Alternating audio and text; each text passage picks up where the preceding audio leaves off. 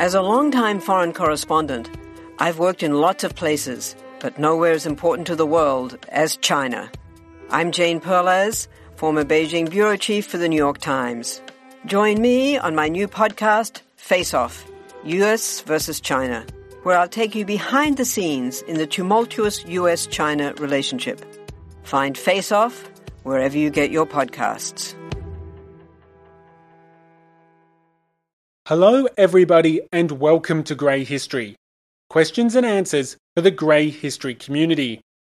In this episode, I'll be answering your questions and we'll be exploring a diverse range of topics, to say the least. On the agenda is Lafayette's time in prison, opportunities for Louis XVI to escape his fate, debt jubilees in the modern world, extrajudicial killings in the Revolutionary era, and the prospects of avoiding the Terror. Now, this episode is only available to Grey History members. But since you've already hit the play button, I've attached one full-length answer relating to the Marquis de Lafayette's time in prison and what the American government was doing to help him. But before we jump into that, I can't stress enough just how much Grey History is dependent on the listeners of the show for keeping the podcast on the air. Bonus episodes like this one are just some of the great perks for belonging to the community. So please do your part to help make history that isn't black and white, and ensure that there's more Grey History waiting for you tomorrow. There's a link in the show notes, and it's the very first link on greyhistory.com. Anyway, with the agenda set, thank you to everyone who is doing their bit to support Grey History.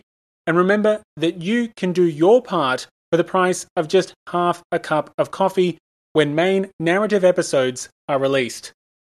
Simply Google Grey History Podcasts and follow the link on the website today.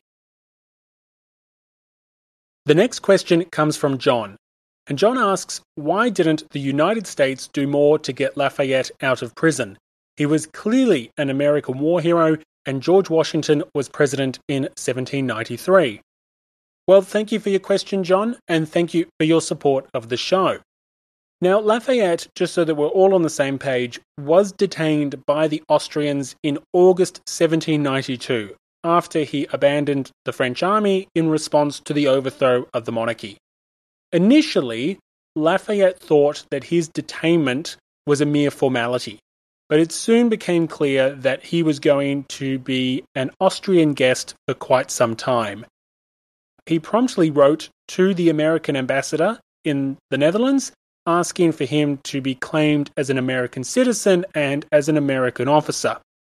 But the problem here was that if the Americans claimed Lafayette, there was a risk that there would be some sort of diplomatic incident. After all, the United States was neutral in the war between France and the coalition allies. The sentiments of some American diplomats can be seen pretty clearly in a letter, say, from Gouverneur Morris, who was an American founding father. In relation to Lafayette's detainment, he said, quote, "Although the private feelings of friendship or humanity might properly sway us as private men, we have in our public character higher duties to fulfill than those which may be dictated by sentiments or affections towards an individual." End quote. Even President George Washington, who was like a father figure to Lafayette, concluded that his government could do nothing, and in fact he instructed the Secretary of State, who was then Thomas Jefferson, to informally express the sentiments of the United States, but not to do so in a formal manner. To make matters worse for Lafayette, the Austrians considered him a prisoner of state rather than merely a prisoner of war, which essentially was a label designated to foreigners who were deemed politically dangerous. And given Lafayette's prominent role in the revolution to date, he was deemed, well, politically dangerous. And I don't think that that's particularly surprising. So in September, the Austrians determined, just weeks after he was detained, that they would hold Lafayette indefinitely because he was an instigator of the revolution that had overturned France, and that he was partially responsible for stripping King Louis of his legitimate rights And they also accused Lafayette of holding Louis captive and of having been a principal instrument of all the disgraces that were overwhelming the king. Now, that same month, the Austrians handed over Lafayette to the Prussians, who would supervise his captivity. But although he was locked up, he wasn't completely forgotten about by his American friends. Maurice, for example, he made 10,000 florins available to the prisoner via Dutch banks and arranged letters and protests and public speeches in favour of Lafayette in various countries by his friends. They were all seeking to lobby various governments on his behalf. Now, interestingly, one of the members of a foreign government that was actually currently at war with France, or about to be at war with France, I'm not quite sure the exact timing, was one of the individuals that interjected on Lafayette's behalf was Lord Cornwallis, who, of course, was an opponent of Lafayette and Washington's in the final Virginia campaign in 1781. Unfortunately, the British government took no action, but it was interesting to see that Cornwallis lent his support to getting Lafayette out of his predicament. Meanwhile, as Lafayette was in a Prussian dungeon, revolutionary authorities had actually arrested his wife back in France in September 1792, and she was held in custody. And in a similar way to how Governor Morris intervened on behalf of Lafayette, George Washington actually wrote to Lafayette's wife and made money available for her disposal. Unfortunately, the situation had only worsened by June 1794, when Adrienne was moved to Paris, likely as a forerunner to her execution as a political prisoner. This was, after all, now in the Reign of Terror, and both Governor Morris and the American ambassador at the time, James Monroe, worked overtime on her behalf.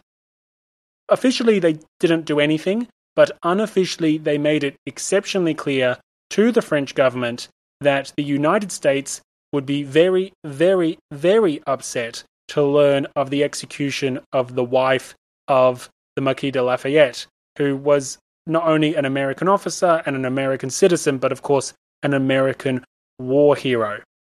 And in fact, the American diplomats unofficially made it clear that America could be so upset by the execution of Adrienne that it might actually force them out of neutrality and to declaring war on the French. So as a result, the Revolutionary Tribunal hesitated to bring Adrienne to trial, and it was that hesitation which saved her life.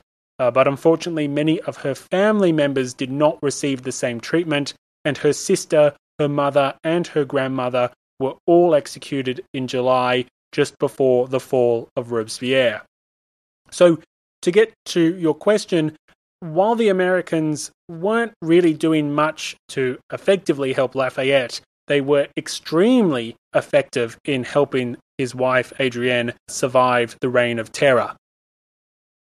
Now, if we return back to Lafayette himself, while all of this was going back on in France, Lafayette was actually transferred from the Prussians back to the Austrians to Olomouc, which is nowadays in the Czech Republic.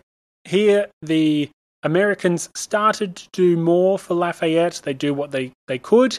So Congress passes an act allowing Major General Lafayette his pay, which is essentially awarding Lafayette full back pay for his years of service in the Continental Army, which was definitely effective in helping Lafayette and giving him access to funds while he was in prison without causing a diplomatic breach with either France or Austria, which is what the Americans were trying to achieve.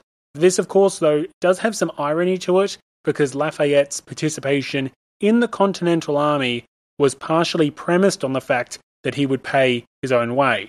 So the fact that he does get his full back pay, there's a level of irony there. Now, in the meantime, Lafayette's wife, Adrienne, was released from prison in July 1795, and she promptly sent her son to the United States. She then secured a personal audience with Emperor Francis in October 1795, in which she made the case really pleaded to the Emperor for Lafayette's freedom, but he was not receptive and denied the request. but he did, however, let the family travel to go see Lafayette, and eventually they resided in prison with him voluntarily. Now, eventually, George Washington personally got involved and intervened in a letter to Emperor Francis, but he didn't write it in his capacity as president when he did so. But either way, Emperor Francis was unmoved. Now, it's with some irony that the man who essentially rescued Lafayette from prison was, in fact, Napoleon. In the summer of 1797, Lafayette was released by the Austrians, although the Austrians claimed that it wasn't because of French demands off the back of their recent military successes in the Italian campaign, and it was just a friendly gesture towards the United States. You know, in reality, Napoleon was a big factor at play there. So I hope that answers your question, John, about what the US was up to and why it didn't do more. They did do some things, such as awarding him back pay and all sorts of other financial ways to help him keep himself afloat and his family afloat, but they were very cautious of breaking the policy of US neutrality, and they very much felt that the interests of the US as a nation had to come before many of the personal sentiments of George Washington's administration, including belonging to the president himself. But I should stress that unofficial US diplomacy did save the life of Lafayette's wife, Adrienne, and that is a significant accomplishment that the Americans were able to achieve on Lafayette's behalf. Cassie has another question. Do you think if the royal family never tried to escape, that their fate would have paralleled Tsar Nicholas II and his family at all, the constant relocation and the eventual execution? Thank you for listening to this preview of the Questions and Answers episode for members of the Grey History community. The rest of this episode covers a wide range of fascinating topics, including key turning points in the Revolution, assassinations, and debt jubilees. This is just one of the many full-length bonus episodes available for members of the Grey History community. So come join the club and do your part to keep Grey History on the air. For the price of just half a cup of coffee, there's no better value on the internet, and I really, really need your help to ensure that there's more Grey History waiting for you tomorrow. With an ad-free version of the show, dozens of hours of bonus content, and the community Discord, there's plenty of exclusive benefits waiting for you right now. Either click the link in the show notes or simply click the first link on the website. As always, a huge thank you to the members of the Grey History community, and I look forward to welcoming the newest members in the next main episode. As always, thank you for listening, stay safe, and have a great day. The French Revolution set Europe ablaze. It was an age of enlightenment and progress, but also of tyranny and oppression. It was an age of glory and an age of tragedy. One man stood above it all. This was the Age of Napoleon. I'm Everett Rummage, host of the Age of Napoleon podcast. Join me as I examine the life and times of one of the most fascinating and enigmatic characters in modern history.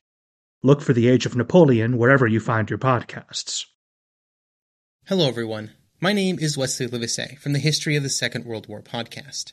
Join me on a journey through the most destructive conflict in human history, a journey that will take us not just through the famous campaigns and cataclysmic battles, but also to the lesser well-known corners of the war that touched millions all over the world, as we try and answer not just the questions of what and where, but how and why. You can find History of the Second World War on all major podcast platforms or at historyofthesecondworldwar.com.